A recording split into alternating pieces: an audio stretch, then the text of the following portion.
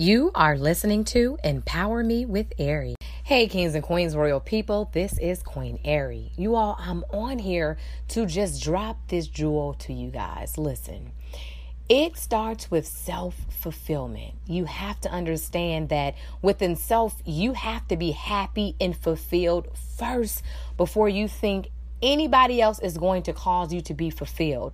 A lot of times we go through life and we're looking for other people to complete us. We're looking for other people to give us attention, to compliment us, to make us feel good. All those things are good, but you cannot be dependent on another person for your completion. You have to keep in mind that God completes us first. When we understand that, then we'll seek God when we feel like something's missing.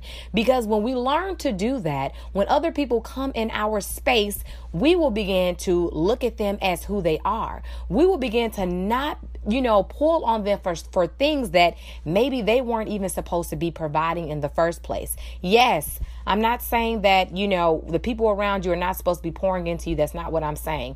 But they should not be your only lifeline. You should have God, number one, as your first lifeline, and he's going to pump into you the encouragement, the attention, the peace that you need to proceed. We have to begin to look at everything from this perspective, because when we do, we'll go forth more as whole beings. We will begin to attract really what we need in life. So you guys understand that self-fulfillment starts with you first.